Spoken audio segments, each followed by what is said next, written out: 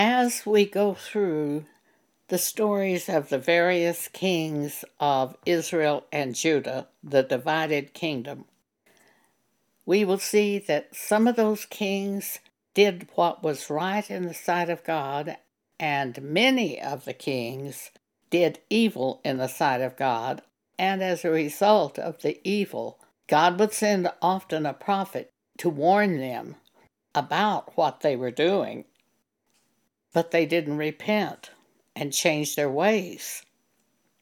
And so God would raise up an instrument of destruction for them. Uzziah is one of the kings who did good in the sight of the Lord. We see that in 2 Chronicles chapter 26. He was 16 years old when he began to be king over Judah. And in verse 4, it says, "And he did that which was right in the sight of the Lord, according to all that his father Amaziah did. And he sought God in the days of Zechariah, who had understanding in the visions of God. And as long as he sought the Lord, God made him to prosper." As long as he sought the Lord, God made him to prosper. It's a very strange phenomenon, but along the way, very often, you forget to pray. You forget to ask God what you should do in the situation. It's like we think we can do it ourselves. It's being lifted up in our own heart, and that is when destruction comes. It may be eternal destruction, or it may be temporary destruction from God, causing us to repent. Sometimes God would send them off into bondage, allowing another nation to rule over the children of Israel and the children of Judah. And when they saw the bondage and felt the affliction of the bondage, then they would cry out to God in their affliction, and God would often have mercy on them and send them a deliverer to deliver them from what they had gotten into. But as long as you seek God, you prosper. As long as you pray and just simply say, "Please show me what to do," humbling yourself in the sight of God. The downfall of Uzziah came when he was strong. 2 Chronicles chapter 26. "And Uzziah made in Jerusalem engines invented by cunning men to be on the towers and upon the bulwarks, to shoot arrows and great stones withal. And his name spread far abroad, for he was marvelously helped by God, until he was strong. But when he was strong, his heart was lifted up to his destruction. For then he transgressed against the Lord his God, and went into the temple of the Lord to burn incense upon the altar of incense. And Uzziah the priest went in after him, and with him 80 priests of the Lord that were valiant men. And they withstood Uzziah the king, and said unto him, It appertaineth not unto thee, Uzziah, to burn incense unto the Lord, but to the priests, the sons of Aaron, that are consecrated to burn incense. Go out of the sanctuary, for thou hast trespassed, neither shall it be for thine honor from the Lord God." There are certain people chosen by God to do the work of the ministry. That was the case in the Old Testament. The Levites were chosen by God. In the New Testament, Jesus from heaven set up the New Testament church after he was crucified. Ephesians chapter 4, verse 11. And he, Jesus, gave some apostles, and some prophets, and some evangelists, and some pastors and teachers, for the perfecting of the saints, for the work of the ministry, for the edifying of the body of Christ. Paul is an example of one of these New Testament church apostles. For from heaven, Jesus called to Paul and made him an apostle of Jesus Christ.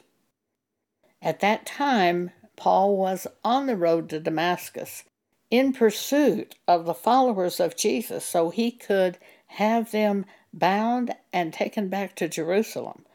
And some of those followers of Jesus would be killed because they followed Jesus. And Paul was gathering them up to take them in bondage to Jerusalem when Jesus spoke to him on the road to Damascus. Acts chapter 9, and we also have an extensive account of this in Acts chapter 26. Let's look at Acts 26. What you're going to see, hopefully, is two things. Jesus called to Paul by name from heaven to cause him to be a minister. He gave him an assignment. From heaven, Jesus called Paul. And that is what has to happen today. You are set in the ministry by Jesus as he, from heaven, communicates with you that you are going to be one of his ministers. There are various ways that he has to communicate with you, but if the call of God from Jesus, from heaven, is not on you, you cannot do the work of the ministry. Many people try to do it, but like Uzziah, who reached out to touch the work of the ministry without being called, there's a terrible penalty that comes upon those who try to do this today and in the Old Testament. The Old Testament is given to us as an example to show us the ways they sin, to show us that which is right in the sight of God, to show us the destruction that comes from God.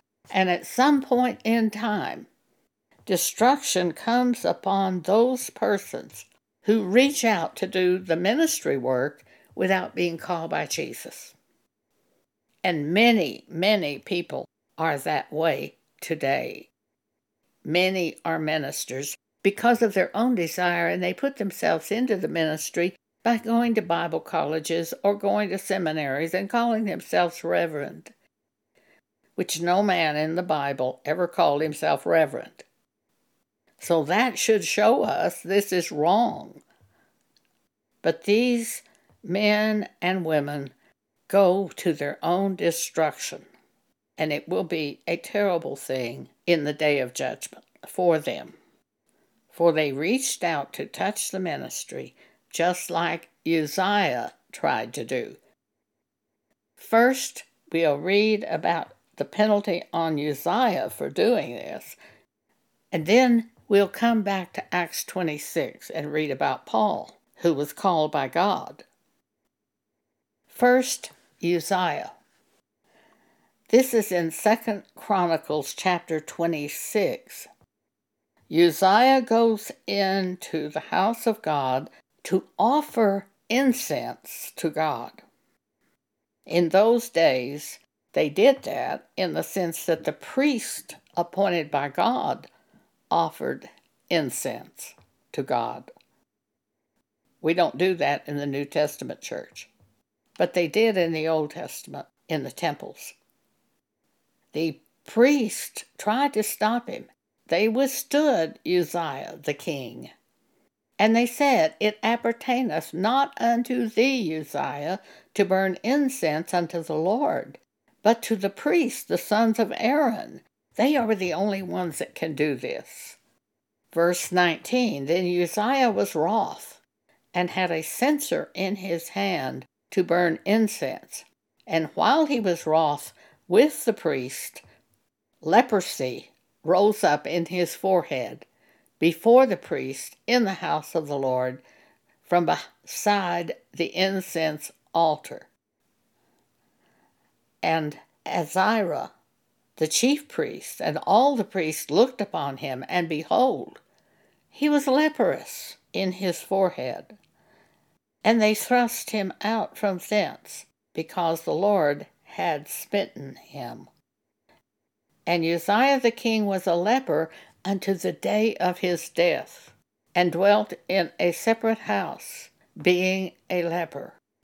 For he was cut off from the house of the Lord, and Jotham his son was over the king's house, judging the people of the land. Uzziah did right in the sight of the Lord until he was strong and lifted him up in his heart, and then he was going to do the ministry. And God struck him. Let's look at the example now in Acts 26 of Jesus calling from heaven to put Paul into the ministry. In those days, Paul was called Saul, but Jesus calls him by name, Saul, Saul, on the road to Damascus. Acts 26. Paul is telling this story to the king who is about to judge him. The Jews have captured Paul, and the king rescued Paul and is judging Paul. And Paul says, I think myself happy, King Agrippa, because I shall answer for myself this day before thee, touching all the things whereof I am accused of the Jews, especially because I know thee to be expert in all customs and questions which are among the Jews. Wherefore I beseech thee to hear me patiently.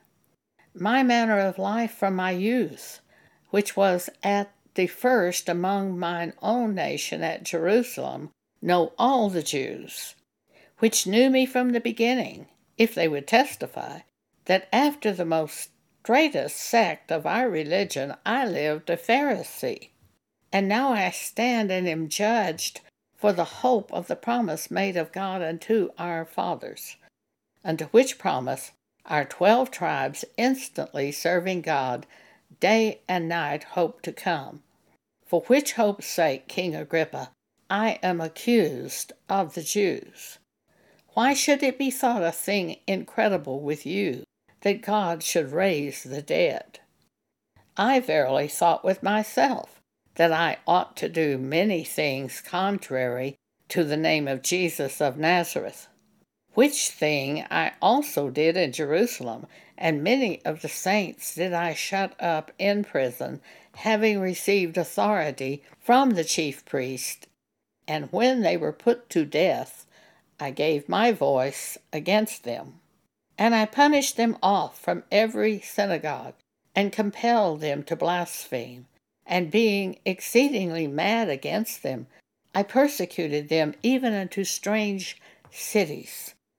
Whereupon, as I went to Damascus with authority and commission from the chief priests, at midday, O king, I saw in the way a light from heaven, above the brightness of the sun, shining round about me and them which journeyed with me. And when we were all fallen to the ground, I heard a voice speaking unto me, and saying in the Hebrew tongue, Saul, Saul, why persecutest thou me? It is hard for thee to kick against the pricks. And I said, Who art thou, Lord? And he said, I am Jesus, whom thou persecutest.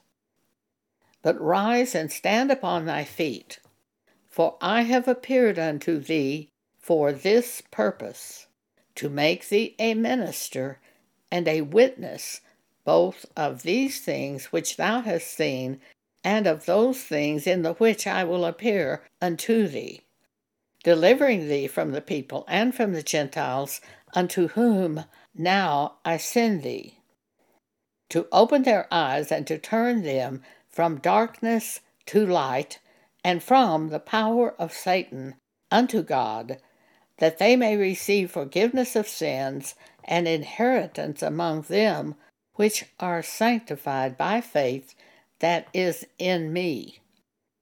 Whereupon, O King Agrippa, I was not disobedient unto the heavenly vision. Paul didn't go back to the Jews with prisoners that worshiped Jesus. From that moment, he was changed into another man. From that exact moment on the road to Damascus, he was changed. He was now a disciple of Jesus. He had the call of God, of Jesus, on his life to be a minister. In the various scriptures, Paul talks about the ministry that he was given by Jesus. And he says he was an apostle, preacher, and teacher. And he often identifies himself as an apostle in each of his opening statements in his letters to the churches. And he says, I, Paul, an apostle of God, chosen by God for the work of the ministry. Why is he so strong in doing that? Well, he never walked with Jesus when Jesus was on the earth. He didn't receive a call of God from Jesus, as did Peter. When Peter knew Jesus personally, he heard the voice of Jesus, he saw the body of Jesus. Paul hears a voice from heaven after the crucifixion and resurrection. He is set into the church as an apostle by the call of God from heaven, by the call of Jesus. He is called to be an apostle. And every minister in the church today must have that call of Jesus on his life in order to be a minister. No man takes this unto himself, except those who are called by God. And the ones who put themselves into the ministry by copying other preachers bring great destruction upon themselves. I heard Kenneth Copeland testify that he flew the plane for Kenneth Hagin, and he decided that he could do what Hagin was doing. He decided. And so he locked himself into his garage for 2 weeks and memorized the teachings of Kenneth Hagin, and then went out to preach. This is not the way you become a minister of God. You can become great and famous if you happen to have the fleshly talent to perform on stage. You can become popular among people. But those people who are of God will see the spirit behind what you're doing. I know one woman who said she was very boring as a teacher, so she hired an acting coach to help her present materials. And she became very famous, very famous. How did the Apostle Paul go into the ministry? First, he was called by God from heaven. Paul tells us in 1 Corinthians chapter 2 how he performed in the ministry.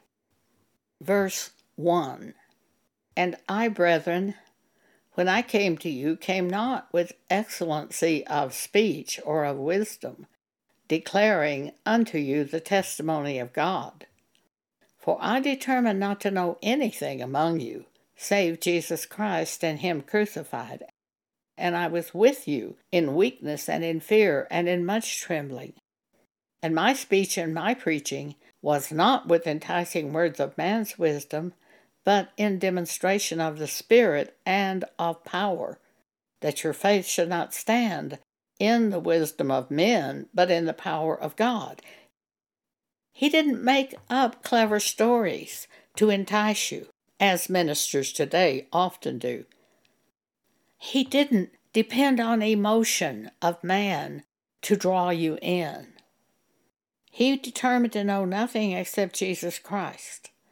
Therefore, he spoke that which God called to his attention. And for 3 years he was in, I believe it was Damascus, and God was teaching him.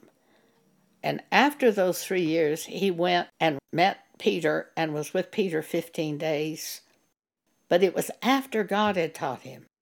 I know so many ministers who try to get other people to supervise them. I've been asked many times to supervise individual ministers. And I've refused every time. If you are of God, God will teach you. God is your supervisor. The Holy Spirit is in you to guide you into all truth, to teach you all things. Follow God. Follow His Spirit. What God showed me to do is just read the Bible. When I speak or write or speak podcast or radio broadcast or do writings, just yield to the Holy Spirit. If the Holy Spirit calls a scripture to my mind, speak that scripture. If He calls an example to my mind, speak that example. Whether I'm in a church building or on radio or doing podcast. One time, God spoke to me while I was on a golf course playing golf with 2 women. One a Methodist woman, one a Church of Christ woman. As we were playing golf, the Methodist woman began speaking about people who judge other people. And the Holy Spirit brought the following out through me. If you judge someone is judging, aren't you judging? And she went like a balloon that had been filled with hot air pricked by a pin. If you judge, someone's judging, aren't you judging? At one point, God told me the time had come that judgment must begin at the house of God. And He had me deliver certain messages of wrongdoing to big-time TV ministers. And when I couldn't get the messages to those ministers, God showed me to just record the message on my radio broadcast, which were from coast to coast, naming that minister by name and telling what he had done that was wrong. Much persecution from the churches followed my doing that. And at one point, I had a meeting in Seattle where I was on radio. The manager of the Seattle radio station was standing outside the meeting room door as I approached the meeting room.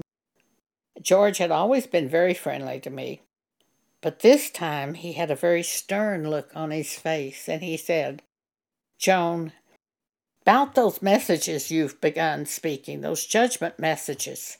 You have many good messages, just speak them. But if you keep speaking these judgment messages, I don't know what's going to happen to you.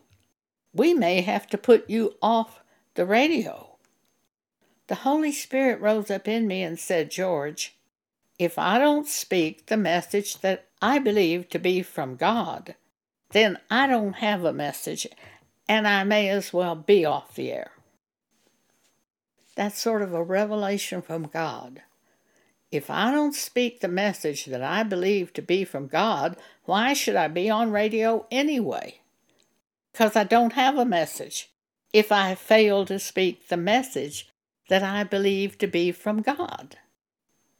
So we, as ministers who are called as ministers, we speak that which the Holy Spirit wants us to speak. He reminds us of scriptures. He gives us concepts to speak. And we are faithful to yield to the Holy Spirit. Another example, one time I was with my favorite aunt, who was Church of Christ member. And as I was speaking with my aunt, I heard from the Holy Spirit tell her about being taken into heaven. Well, I didn't want to do that. To tell a Church of Christ member about a supernatural event that has happened to you. But I yielded to the Holy Spirit and began to tell her. After I was born again in the night, I was asleep and I was transported into heaven. I was with God, I was with Christ, I was with the Holy Spirit. I didn't see anything of physical images. It was a spiritual experience. And at that time, I was merged into the body of Jesus, made one with the Word of God, God and the Holy Spirit witnessing.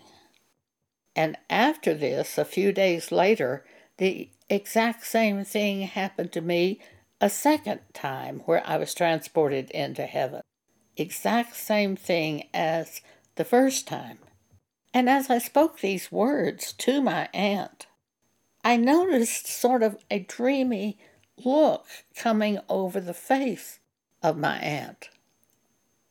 And after I finished speaking, she said, "Something like that happened to me once, and it was all golden." She'd been taken into heaven also. There wasn't any condemnation from her. There wasn't any fear from her. She had the same thing happen to her once, or a similar thing. But she knew God, and she was different from the churchgoers who only knew about God, but didn't really know God. For she'd had that personal experience that we have to have, being born again. So unless you have the call of God on your life, you must not reach out and touch the ministry and put yourself into the ministry, as many do. Jude, verse 17. But, beloved, remember ye the words which were spoken before of the apostles of our Lord Jesus Christ, how that they told you there should be mockers in the last time, who should walk after their own ungodly lust. Mockers, those who imitate other people rather than having the Spirit of God teach them. These be they who separate themselves, sensual, having not the Spirit. They try to put themselves into things of God without having the Spirit of God. Oh, there's so many in ministries today who do that. They do not have a call of God on their life. They operate by the flesh. They entice other people to come to their meetings by performing music or by clever speaking or by dramatic acting on the platform, waving their arms and stomping around. When you have the call of God on your life, you are given the Holy Spirit. He teaches you, just as He taught Paul, just as He teaches me. You simply read the Bible, and God enlightens you to things and gives you that electric surge of the Word of God, and you present that. Yielding to the Spirit of God and speaking things that are of God, even when you are with someone that you would prefer not speaking those things to. That's being a minister of Jesus. Thank you for allowing me to share this with you today.